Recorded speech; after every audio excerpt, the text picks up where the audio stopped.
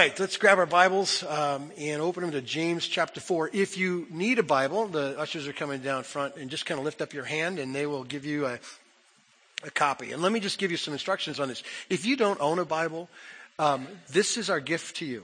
If you have one and you just neglect to bring it around with you, this is your confrontation. So bring it with you, all right? These are for you to have if you don't have one. So lift your hand up and the ushers will make sure you get a copy. James chapter 4. The book of James has been fun, hasn't it? It has been really fun. Some say it's the earliest writing we have, and James is trying to be an encouragement and a confrontation to the church. He saw something in the church that's bothered him. It's nothing new. It hasn't gone away in the 2,000 years since this writing. But it's this idea of practical atheism. You know, it's different than intellectual atheism. There are people who say, I don't believe there's a God. I don't really believe that statement, by the way. I don't think very many people actually mean that statement. All you need is a foxhole experience, a 9/11, a hurricane, or an earthquake, and everybody's praying, right? So somehow that's not as firm as people say it. But this other practical atheism has more legitimacy to it. See, practical atheism is people who say, I believe in God, but they don't live like it, right? Right? Is that one of the most, probably the number one complaint the world has towards Christians and Christianity is this idea of hypocrisy. That somehow you say you believe in a God of love, a God of mercy, a God of help, a God of obedience. You say that, but I watch your life. Have you not heard that before? Right? And it's a fair charge. It's there. And the accusation is that you guys talk a game you don't play. It's so easy to say you believe in God. And James sees that issue in the church. And he writes this book to confront this idea of saying things that you don't do. Just this idea of disobedience. There's themes that we've gone through so far as James confronts it. He confronts this idea of Christians, people who've been changed by the gospel, are people who see trials no longer as inconveniences, but they see them as joy. Not weird, I'm out of my mind, happy about problems, but because of a God-type perspective, I know that God is shaping me and forming me into the image of Christ, making me complete and mature, not lacking anything, and he uses, and only he could do this, he uses trials to do it, right? How many of you have ever had a trial? You don't act like you had a trial. How many of you had a trial? Yeah. We've all had a trial. Guess what God's doing? No surprise. He's shaping you. Without him, you wouldn't depend. Right? That's what James has dealt with so far. He's talked about believing truth and doing truth. He's talked about don't show favoritism because the gospel kind of levels the playing ground for everybody. That when we get our eyes on the gospel, that we live differently than the world. It changes the way we talk. Even our tongues are changed. We're gracious forgivers. We're encouraging people. And last week we dealt with this idea of pride. We started to anyway. And then as James asked the question, what causes the fights and quarrels? What's the problem, folks? It's me. It's the flesh. It's pride. Because I think I have my rights. I think I should be defended. I should do it myself. That's what those things come from. James continues the theme of pride when he deals with these last few verses in chapter 4, verses 13 through 17. He's confronting this idea of pride as it shows up when people, God's people, make plans with no regard for him. Okay? Just live in your life as if you're in charge. Live in your life as if your will is the will to think about. Just going through the motions is what James deals with here. Let's read them together and then we'll just kind of pick them apart and enjoy the moment. So James says this in verse 13.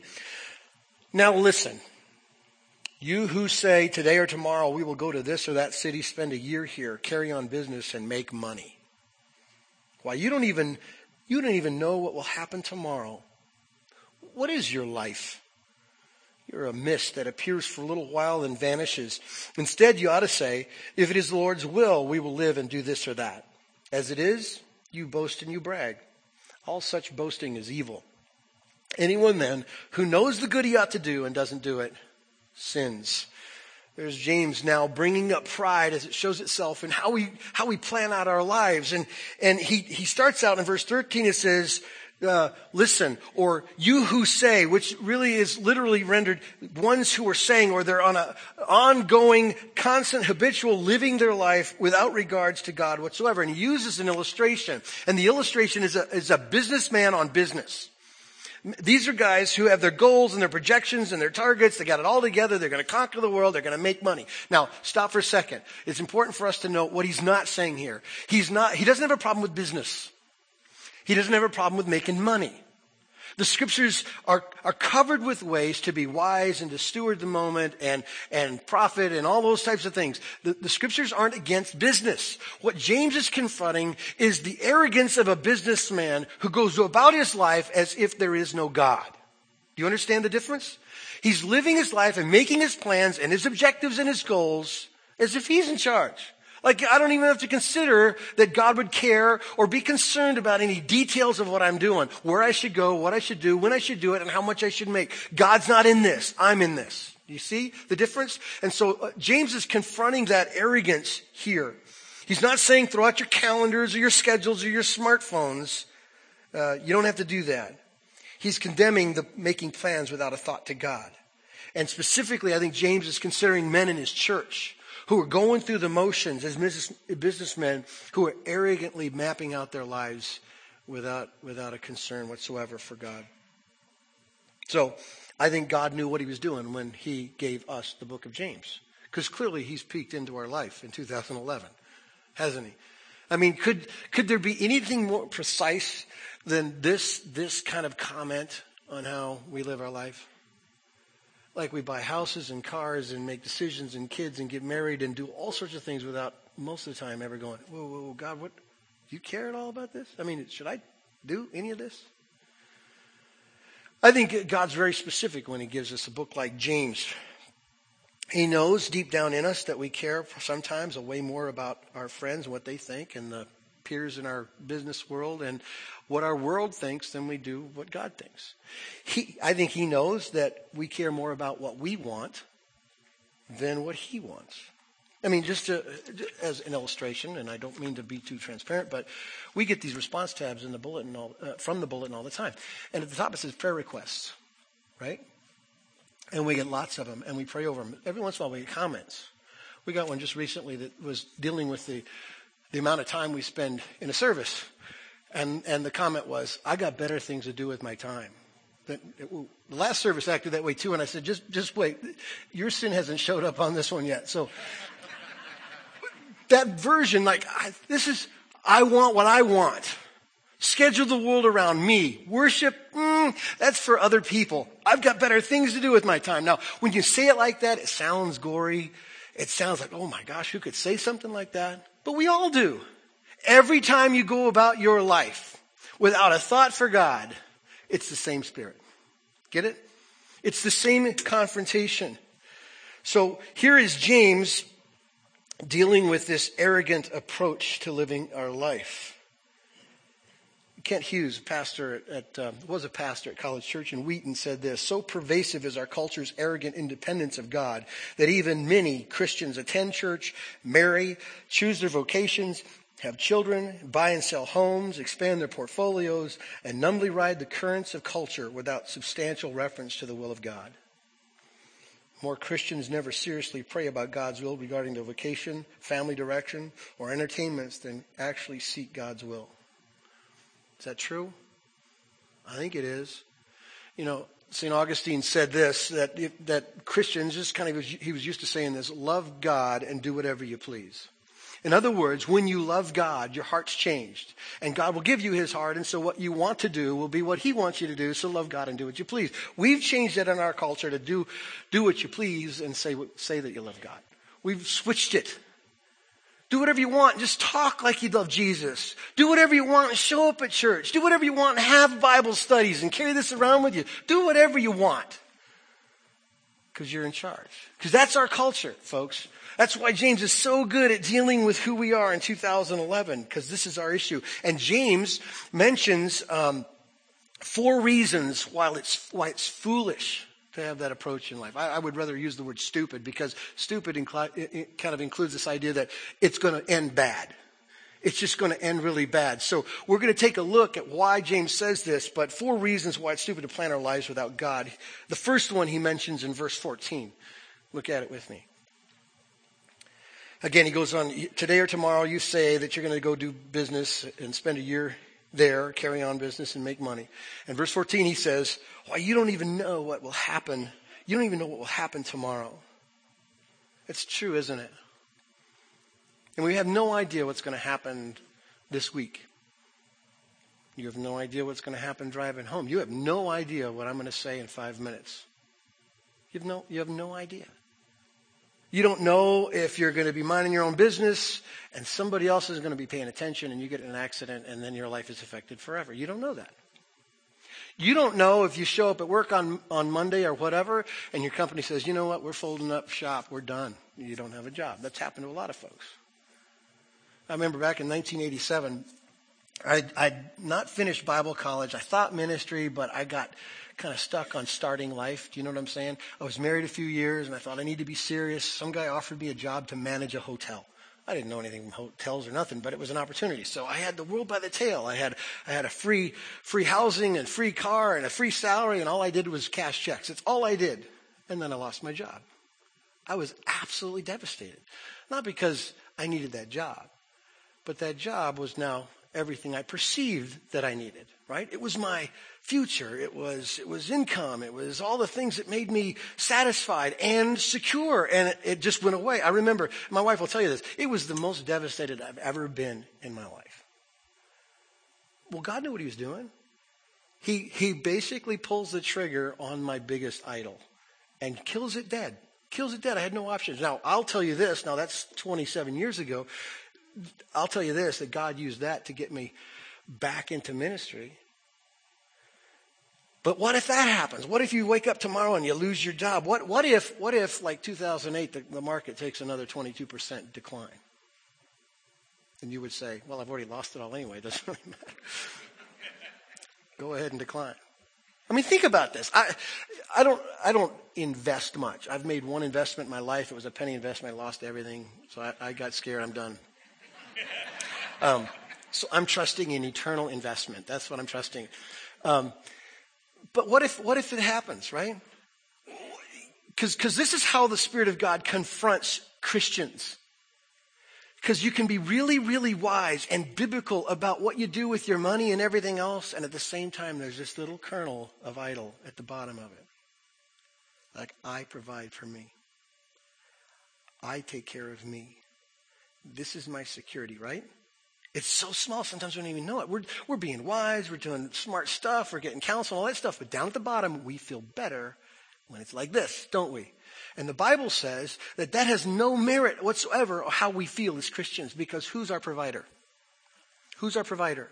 Yeah. Who sustains our life? Who's our security? Okay. So whenever we start getting really sassy about what we have for our security and our provision, you can almost expect God coming for it. Because God doesn't take rivals.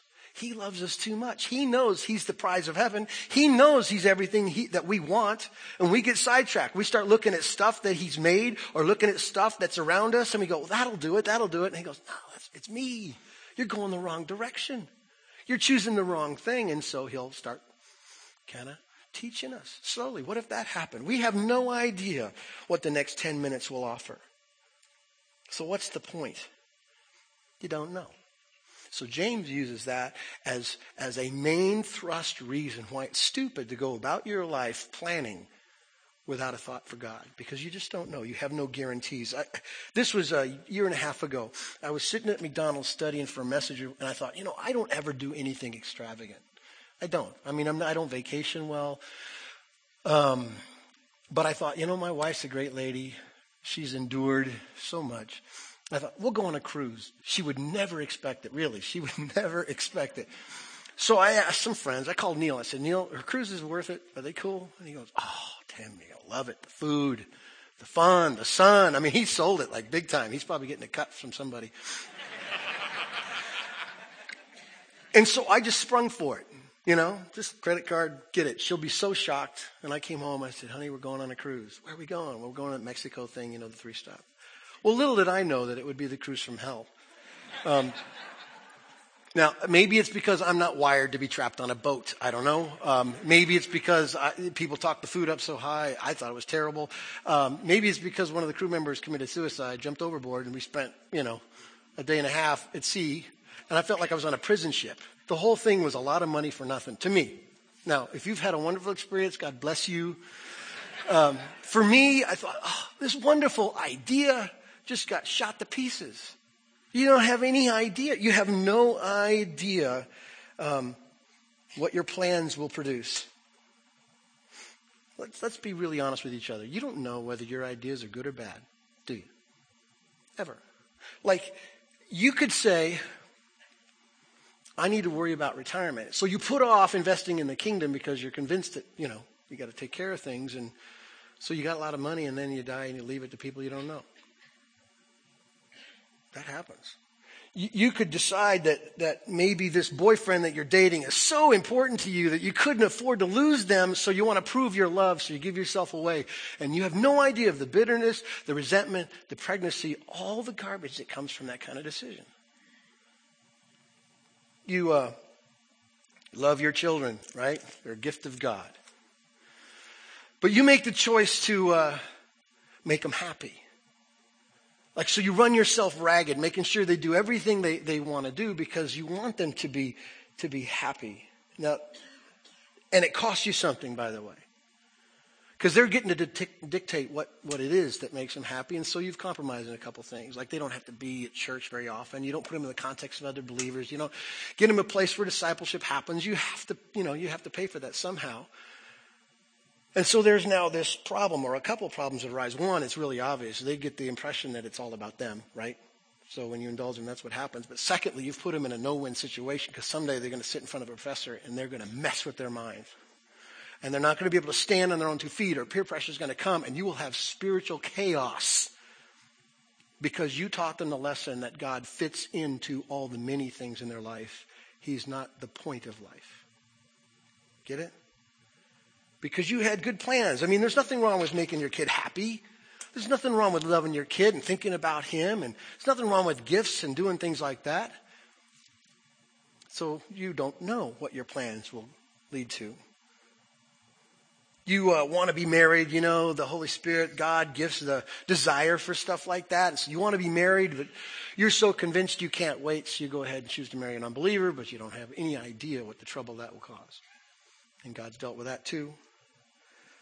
You think you need a bigger house, so you go and convince yourself you can handle the mortgage payment, and the market goes sideways, upside down, backwards, right? And now you can't afford it, and la, la, la, la, la. We're singing our song, right? Everybody's got a story in here. Here's James' point. Only God knows the future. So if you plan your life without a thought for God, then you're acting like an atheist. You're acting like a practical atheist. Foolish is what James says. There's another reason why it's stupid to plan your life without God. James tells us that your life is short. Look at verse 14. He says, you don't know what will happen tomorrow. What is your life? What is it really?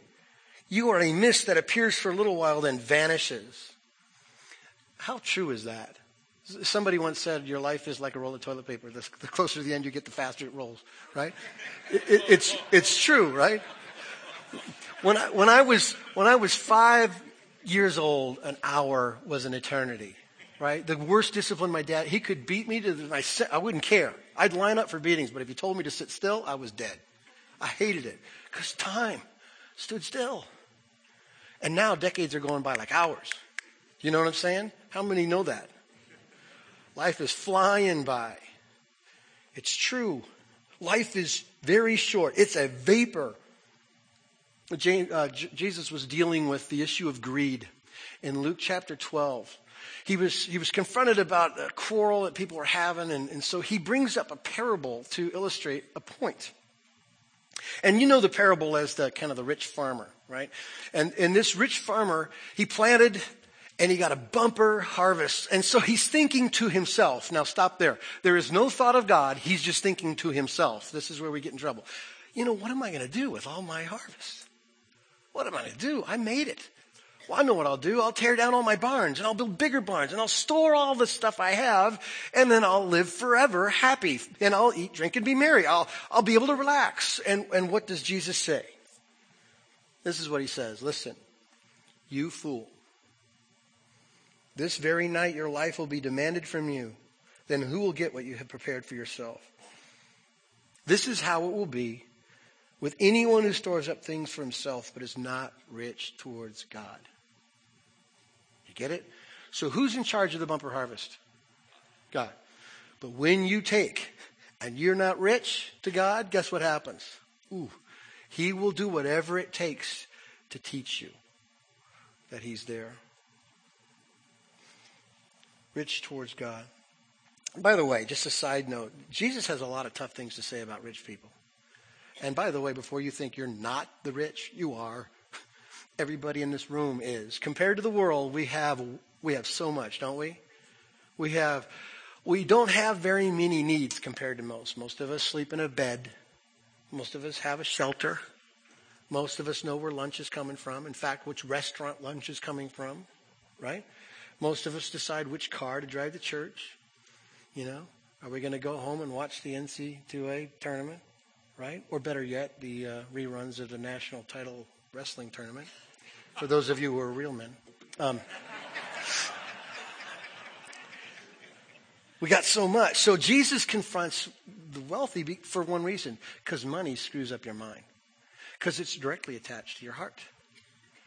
And when it gets in there and it sinks in roots, it's a big distraction from him. And here's what money does. It has a tendency to freak us out when we don't have it and make us act like we're drunk when we do.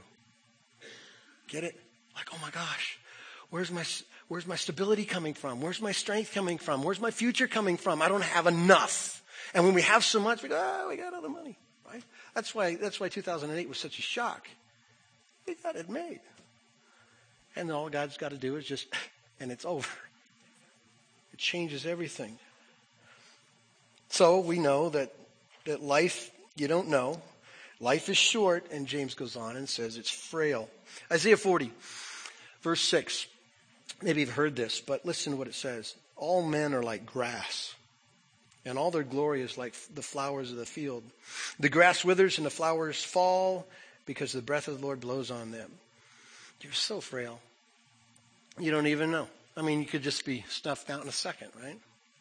I borrowed a car to go on vacation a couple of years ago from a friend of mine because I couldn't fit everybody in the family in my car. So he had like an expedition or whatever. And so we went to vacation, came back. It was Saturday. I thought I'd get it washed up and cleaned up for him. So I'm driving down Val Vista going north.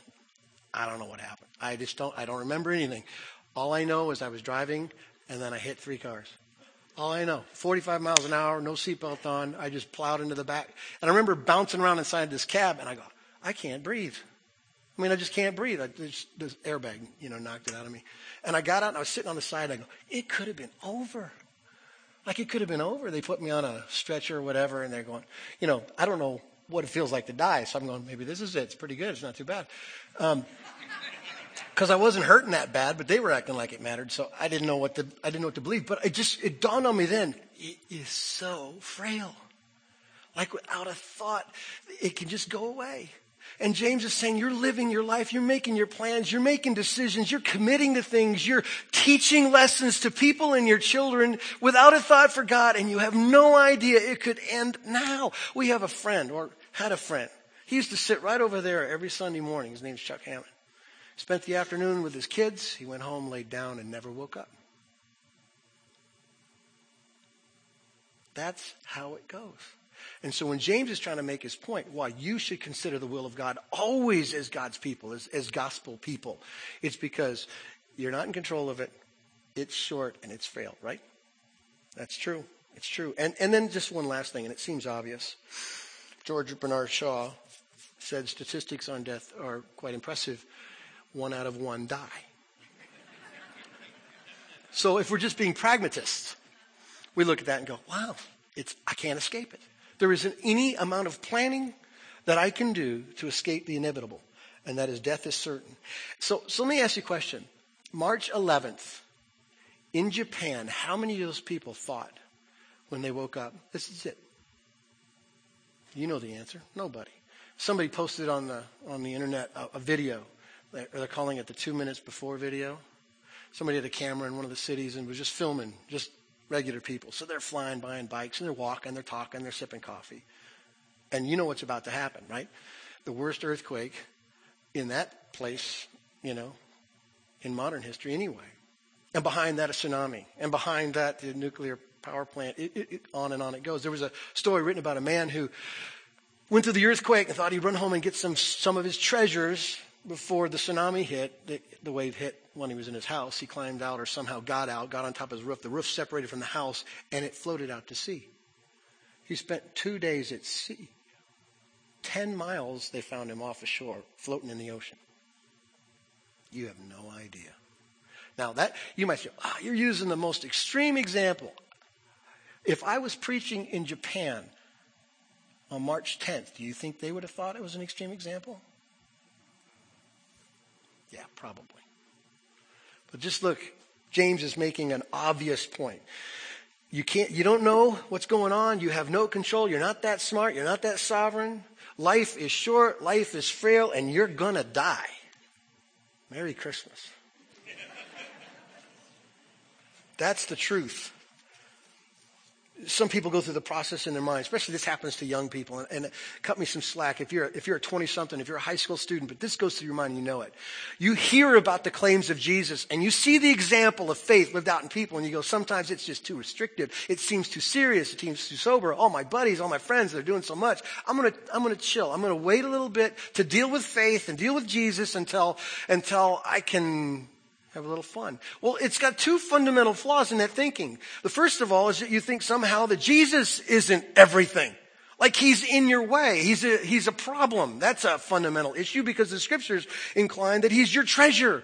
He's everything you dreamed of. Everything you're chasing for is completely found in Jesus Christ and a personal relationship with him. That's flaw number one. The second one is that you assume that you have plenty of time to change your mind. You're a fool. You're a gambler and you're a gambling fool. You're going to lose it. God's really good about making points like this. We learn them all the time, but we're not permanent lessons because we have to keep learning them. There is no guarantee. So what's the point? James is confronting this issue because he wants us to change our mindsets and to change our lives to live as if we're not sovereign, and he is. He's not only in control of our life, but he loves our life, and he's going to do a better job with it than we will. Right? That's the truth. So let me give you 3 simple principles as we're kind of working our way through the obvious confrontation. Here's principle number 1. Since we don't know what comes ahead, since we're not sovereign, then we should trust the one who is. Seems like an easy principle, right? We should trust the one who knows the future. He's got all the things mapped out. He knows what he wants to do and how he wants to do it. Right? We know the conclusion. He's conforming us to the image of Jesus. He'll use whatever he can to bring it about. So you know where he's going, you just don't know the trail. But since we don't know, we trust the one who does. Here's the principle number 2. It's never, ever wrong to pursue the eternal. Jesus said in Matthew 6, seek first what? The kingdom of God. Okay, I'm going to make it real simple, church. Real simple. You never have to wonder what to do first.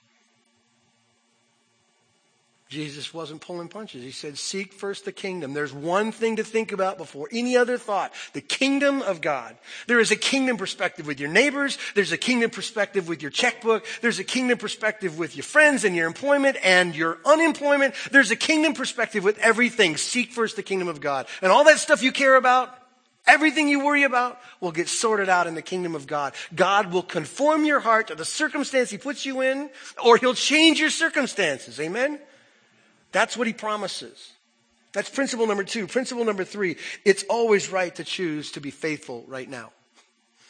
It's always right. You don't have to wonder. Just be faithful because that's the right decision. Your life won't get any better if you choose to be the sovereign one. Okay, let's move on to the positive side of this passage. James deals with the foolishness, the stupidity of living your life as if there is no God. And he starts in verse 15 and gives us the positive side, the smart or wise approach to the future. Here's what he says in verse 15. Instead, you ought to say, if it is the Lord's will, we will live and do this or do that. Or as Paul says in Romans 12, don't conform to the pattern of this world, but be what? Do you know the word? Transformed by the renewing of your mind. Then you will be able to test and approve what God's will is, his good, pleasing, and perfect will. Tom talks about this phrase all the time. A transformed mind. The only way for you to know what God wants you to do is to have your mind totally given over to the mind of Christ. A transformed mind. That's what Paul says here. And instead of viewing your Christian life as one of the commitments you have in your life, just one of the many things you consider, you need to realize that everything we do is about serving Jesus. You understand? Church, do you understand? Everything you do. Your employment, your kids, your fun, your vacation, your recreation, your cruises, everything is about serving Jesus.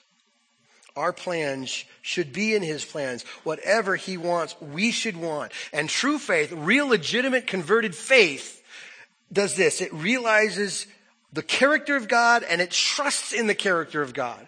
God is a loving God, a merciful God, a God who hates sin, a God of wrath, who will deal with sin one day, a God who will conform us into his image over time using trials. This God, who's revealed himself in the scriptures, is the God we put our faith in. Amen? That's what we do. Faith is about trusting God from moment to moment. So if I could give you a predictable week, would you believe? If I could tell you it's going to be like it was last week, here's what you're going to do. Monday you're going to get up. You're not going to want to go to work, but you're going to go to work. Right? You're going to have lunch, maybe with that guy that bothers you a little bit, but it's going to be okay because he's going to buy. And then you're going to come home and you're going to turn on TV and relax a little bit, enjoy a nice quiet evening, and that'll happen on Tuesday and Wednesday and Thursday. We'll be back here next Sunday. If I gave you that, would you believe? Yeah, you'd believe, but your faith would kind of shrink up. Because in Christianity, there's no coast. There's no place to land. There's no place to just hover. I'm good, right? You're either growing or you're falling all the time. All the time. You're either moving forward into faith or you're taking control and living like you don't trust in God and the will of God isn't in your mind. You end up like James says here. That's the reality, people. And so if your week was so predictable and the outcome would be average, well, guess what I can promise you is coming this week? A divine interruption. God is so passionate for you people. He is so passionate for you. He wants you to have the blessings of the kingdom. He wants you to know he's real. He wants you to pray in faith. He wants you to see answers to prayer. He wants to see your lost friends and your family come to know Jesus. He wants you to have trust that in spite of circumstances is greater than. He wants that, folks, and he'll do anything to get it. He's way more committed to it than you are, right? Amen? That's his promise. So what do we do? James suggests a thing. He says in verse 15, instead you ought to say, if the Lord wills. Now let me stop for a second and just in case we want to add the mantra of this phrase to our life and think we're doing okay. James is not implying, just say the phrase. Before you do anything, just say if the Lord wills and you're good to go. He's attaching it to a belief. Do you understand what I'm saying? When I was a kid, I grew up in a pastor's home. Okay? And when I was a kid, everything was church. I didn't know. I mean, I had no other context. I didn't know it wasn't like that for everybody. Everything was church. Church on Wednesday, church Sunday night, people coming over, dad talking church all the time. All the time. I wasn't converted. You know, I was an obedient Christian home kid. That's all I was. But my dad would throw this phrase around a lot, like, if the Lord wills, if the Lord wills. Now, here's what I didn't know then that I know now. He saw so many dependent moments by prayer that only God could deliver, that when he said it, he meant it because it was coming from faith. You know, if God wills. If I push on that door and God's on the other side, guess what's happening to that door? Nothing. You're not moving it. But if that door looks unmovable and God wants it to move, guess what happens? It moves if the Lord wills. See, that phrase isn't like this rabbit's foot, this little little mantra that church people do.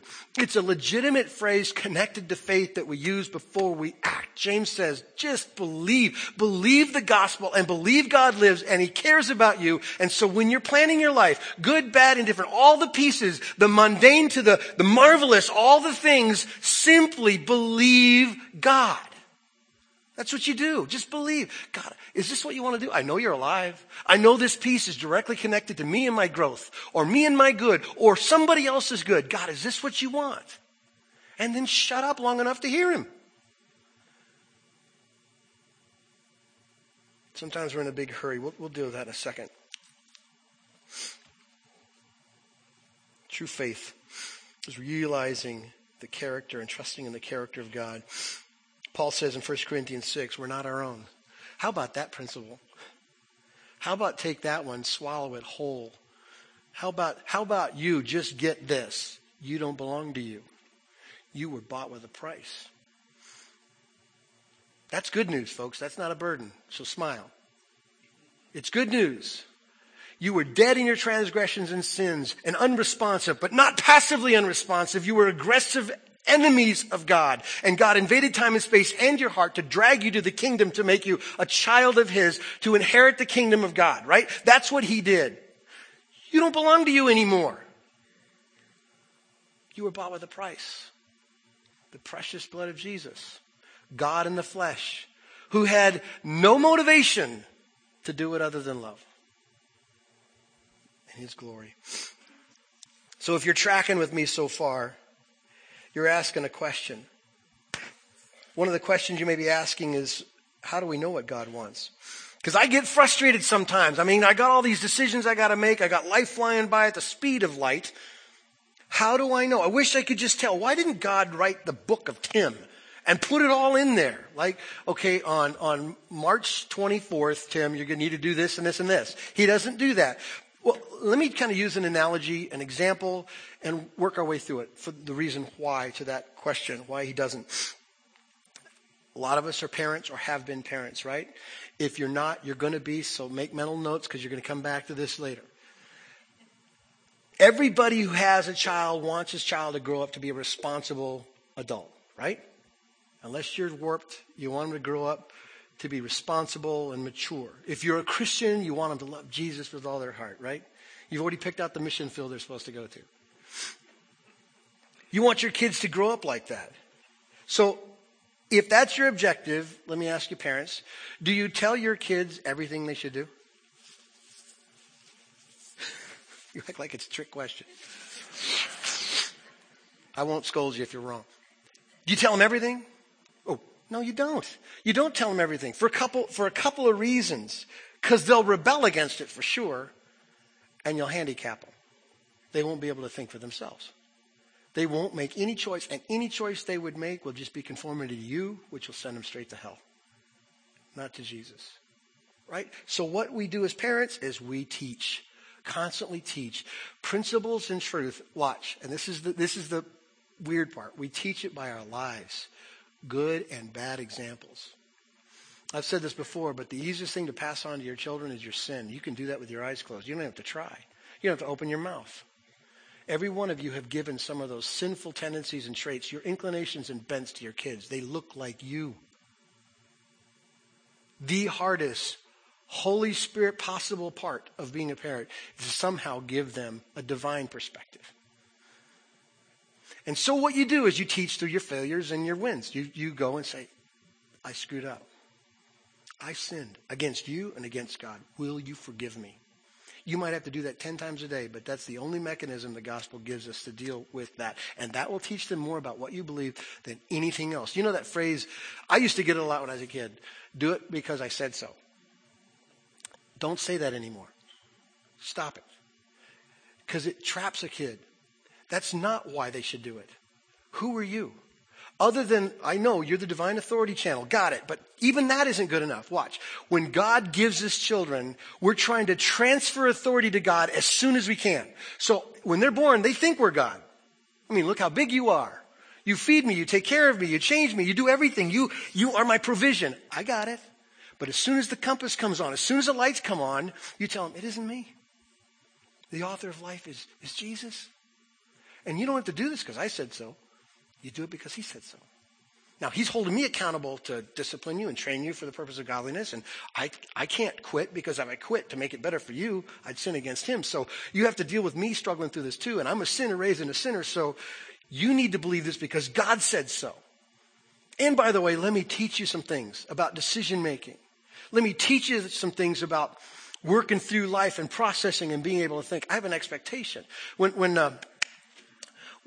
When my wife decided we were going to have kids, because I never really thought about it much, and I don't know if I'm like every other guy, but for some reason it just didn't dawn on me. I thought it was inevitable, but I never planned for it. I didn't strategize for how to be a dad. But as soon as I had my first kid, I was very serious about what it was to raise him. I wanted to do it right, so I thought, well, teach him to respect authority and teach them to not spend money they don't have, or teach them to think before you speak. And, even a fool is considered wise when he keeps his mouth shut, and treat every girl like a sister and protect them and love your mom and work harder than everybody else. And every time I had an opportunity, I would do the Proverbs teaching, like the wisdom writer. He would just walk through life and go, there's a lesson, there's a lesson. There's a lesson. I never did family devotions. I never felt like I would, because I went through it, and that wasn't helpful to me. But I decided that I would make everything a God story. Here's why we don't do that. Look at that dude. Just like the Proverbs writer. That's a fool. Here's why he's a fool. That's a bad decision. Here's why it's a bad decision. Look at the consequences to behavior there. Here's what you don't want to do. And it was constant all the time. So, back to the illustration, if that's how we would treat our kids, God is just like that and more. God cares deeply about us, thinking his thoughts and feeling his feelings, not just giving us a list of do's and don'ts. He could have, right? Now, there are some explicit commands in here, but you're going to have questions and decisions about life that aren't addressed in this, right? So what do you do? What do you access to make decisions? And basically what Jesus has taught us, and what James now is referring to, is this idea of when you love him, when your heart is given over to him, you're going to want what he wants. Some of the specific things we'll get to in a little bit about practical, but the attitude of the heart, to desire what he desires, to think what he thinks, to grow up and mature in your faith is God's intentions. He doesn't tell you, all right, move left, move right. There's wiggle room. And when you fail, guess what you do? Do you know? Call it what he calls it. Call it sin. Leave it behind and start brand new. Every time. 10 times a day. How many times you got to do it? That's God's mechanism for sin and failure. But he wants us to think his thoughts and have his heart. He sets out to teach us like his kids. So how do you know what to do? Can I give you just 3 specific ways? If you're kind of thinking, well, I want to be able to answer the question, I thought about the will of God before my own. So how do you know what the will of God is? 3 things. We learn by examples, we learn by commands, and we learn by principles. First of all, examples. You can go through this all over and you see great examples of good and bad decision makers, right? I think some of the most powerful lessons in Scripture aren't the champion ones. I mean, I love Caleb and Joshua. I love stories like that. I want to be that guy. But I think I learned more from Pharaoh than that. You want to fight with God? I promise you, this story tells you what's going to happen. You're going to lose. Right? So we learn from the Scriptures examples of what it is to submit to the will of God, but we have explicit commands. I mean, we have all over do's and don'ts, imperatives for people. So it's not confusing. Just do those things. And then we have these principle parts. And this is the fuzzy stuff for Christians. Principles. We always think we're the exception to the rule. We think we're either stronger or smarter, or our circumstances are different than all other people. So we change how we behave. So let me prove my point. The Bible doesn't tell us specifically who to marry, does it? It doesn't say, Tim, in 1982, you're going to ask this girl named Suzanne to marry you. Thus says the Lord. It doesn't say that. But it does say this. Don't be unequally yoked. So, I know that the person I'm going to marry, if I'm a follower of Christ, is a person who loves Jesus more than she loves me. I know that because there's a principle. The scripture doesn't tell us what activities to be involved with, but it does tell us that anything that takes away from him is an idol and it's got to go, right? The scripture doesn't tell us what car to buy, but it does tell us not to covet our neighbor's car. Right? There's all sorts of principles that go into how we make decisions. We need to stop looking at the commands of Scripture like this grocery store. You know, Tom's been talking about his grocery store discovery, like he's never been in a store before. And so just imagine Tom wheeling through the spiritual grocery store. No, I'll leave that one. And, you leave all the things that are in your way, all the things that make it complicated, all the things that would cramp your style a little bit. You leave them on the shelf and you start loading up all the want-tos. Well, that's not how this goes, folks. You know that, right? We're submissive, follower, dependent children, moment by moment, of a sovereign, loving God who knows way better about this stuff than we do, right? Amen? Amen. Amen. Remember what God promised. So if you're a little confused, remember what God promised in the beginning of James. He said, listen, if any of you lacks wisdom, what are you supposed to do? Ask. Ask. And God gives generously. He's got buckets of wisdom. Ask. Solomon, before he became king, he was given a request by God. And of all the things he could ask for, he asked for wisdom. And God said, you want that? I'll give you that. Made him the wisest man who ever lived. How many of you asked for wisdom this week? Maybe some of us did.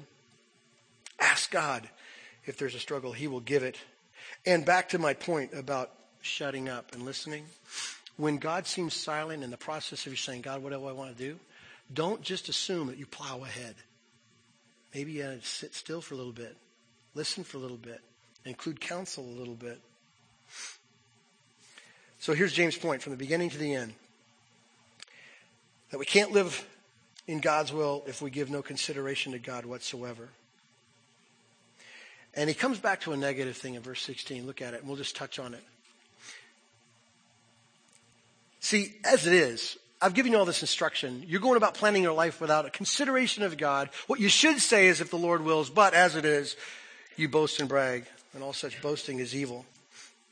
See, boasting and bragging are for the arrogant and for the stubborn. And there are two examples that popped in my mind when I read this. First of all, the example of Nebuchadnezzar. We know that story, right? Hopefully we do. I'll tell you the short version. King of Babylon. Here was this guy who walked out one day and he used 3 words to describe himself. Power, honor, and glory.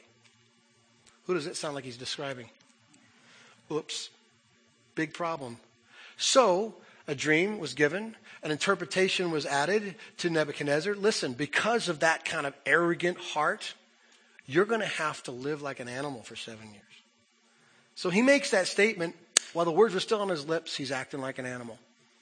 He's insane. He's eating grass. His fingernails are growing like eagle's claws. His hair is growing like bird feathers. He's out. This Nebuchadnezzar, this great king, is acting like an animal. Until God allowed him to come to his senses and he recognized that what he said wasn't true and that there's only one God and it isn't him. And then God restored his senses, right? So it's arrogant. It's arrogant to have those feelings. Now, unless you think that maybe that's too extreme of an example to describe how you and I behave when we don't consider the will of God. Just think about it. Not considering God in the decisions you make and the life that you live is equal to pretending you are God because you are now sovereign over all decisions and you're sovereign over all things in your life, right? And just so you know, newsflash, you're not God. And God won't be mocked. So if you don't include this whole perspective, this dependent perspective that I don't know what next minute's going to look like, God, I got to know. I want to live in your will. I want to know your heart. Then you're sort of living like that atheist. The other example, the stubborn heart example, is the example of Jonah. We know this story too, right? God just makes a very simple request. Jonah, go tell the people to repent. Go over to Nineveh, tell them to repent. Jonah didn't want to tell them to repent because he didn't like Nineveh. So he didn't like God's plan. We know the story, right? He ran. God used a great fish to haul him back to Nineveh to tell people to repent. Reluctantly, he told them to repent, and then he got mad when they did. Sound like us? At all? Are you kidding me? God's being explicit. Go and do. I'm not certain I like that idea. I don't like those people. Just go and restore that relationship with those. They're a jerk, God. Did you know that? They're an absolute jerk. They don't deserve my forgiveness. See, it's a stubborn heart. And again, just to make it really, really blunt, you can't win a fight with God. He'll get his way. So when James says, as it is you boast and brag, when you live your life without considering the will of God in your life and the decisions you make, it's an arrogant, boastful, stubborn heart. And you can't win. If it produced, I suppose I'd understand, but it doesn't ever work. Let me finish with verse 17. I call it the no excuse rule. So if you like rules, if you lean towards the religious type, then this is a rule, okay? Verse 17. Anyone then who knows the good he ought to do and doesn't do it, sins. Now, we all know the sins of commission, right? These are the sins God says, don't do that, and we do it. Well, we've committed those sins. But when God says things for us to do, and we just kind of blow it off, those are the sins we omit, right? We just we're not active. I'm telling you, church, right up front, the entire journey in James has been come on and believe. Have faith. Let your faith be lived out. Let it be real. Let it be seen. Come on, church. Come on. So here's good news and bad news. You know enough to change.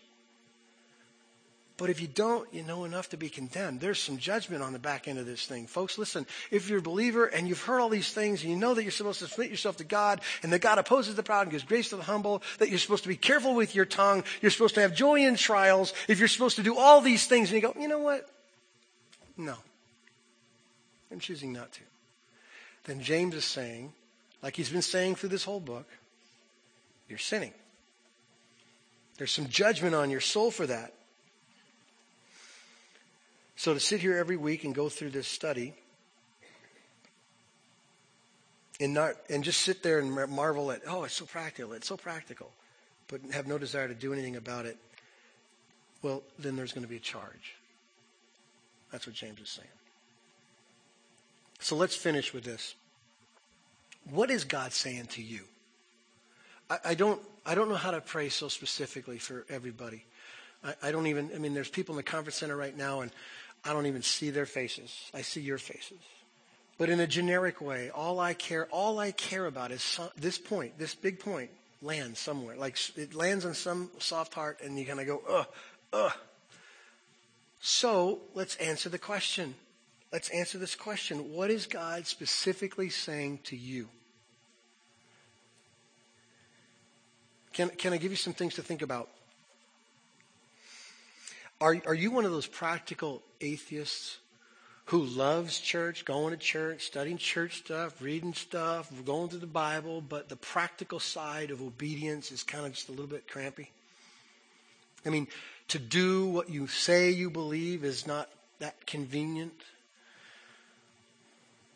Let me give you some categories to think through. Maybe you're living as a practical atheist as a parent because you've decided that you're going to let the responsibility of raising your child in the love of the Lord. Maybe you're living as a practical atheist as a husband or a wife because you don't really buy into the fact that you're supposed to serve your wife and love her as Christ loved the church. Or you're a wife who doesn't believe in the submissive piece. I don't like that either. So you're choosing to kind of neglect that part. That's practical atheism. You know what the Bible says. Maybe you're a practical atheist in your tithing because you decide that the economy is so upside down and so tenuous that if you don't manage your portfolio and you don't hold on to your savings and you don't cut back on your tithe, you'll never survive. Which says a lot of things, folks. It says, I'm the provider. I'm the sustainer. I got to take care of me, doesn't it? I mean, let's cut it down to the core. That's all it can mean. If God sent you a letter, personal letter with your name on it, said, trust me, Tim, I want to make sure that you have food, shelter, and clothing. I love you. Signed, God. No problems. And then maybe I can open up my hands a little bit. Maybe I could go, oh, okay, God, well, this is all yours anyway. But practical atheists kind of do this with money and things. They just kind of hoard because they're convinced that they're in charge of their security. We've learned anything we've learned from 2008. You can't even do that, right? Right? Maybe you're living as a practical atheist when it comes to being a citizen in 2011 because you don't like this president and you don't like this economy and you don't like what's going on and you don't like the Libya thing, and so you're just a complaining, oh, everything's going to fail, right? Chicken Little. God's people go, he's in charge. I don't see it. I don't know all the pieces. I might make some different decisions, but I have no doubt who's got it. Rest. You can just totally rest. So, again, a series of questions and we're done. Are you going through life without any thoughts of God? Would your name be who James is writing to? Because you're just planning and doing and going and God's an afterthought? Are you so into planning your future that you have no time to serve and love? That's a problem. Have you put off being serious about the kingdom issues, the eternal issues, until someday in the future? Then if the Holy Spirit has convicted you, then here's all you need to do. Confess it, call it what God calls it. Just agree with God about what he already knows. It's sin. Then leverage repentance. It's the kindness of the Lord that leads you to repentance. Then just turn from it. Just say, I don't want it, God. I see it as sin.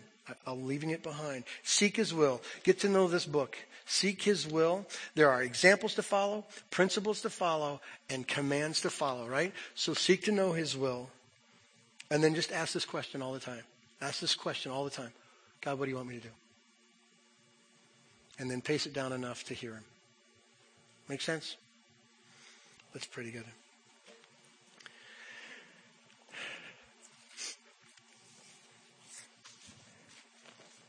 God, it's almost as if you were looking at our church in Gilbert when this book was written. Because our tendencies are very similar. To go about our life, our planning, our security, our purpose without much thought of you. God, we can say what is deep in our hearts, that we love you. And if we say that, it's obviously Holy Spirit authored. And we do. But God, sometimes we get really confused and we get a little concerned and worried and scared and start doing things that don't line up with faith. God, I pray for us at Redemption. I pray for me. I pray for these folks. God, help us to live what we say we believe. Help us to live in your will, to know your will, and to love your will. Through Jesus we can. We pray this in Christ's name. Amen.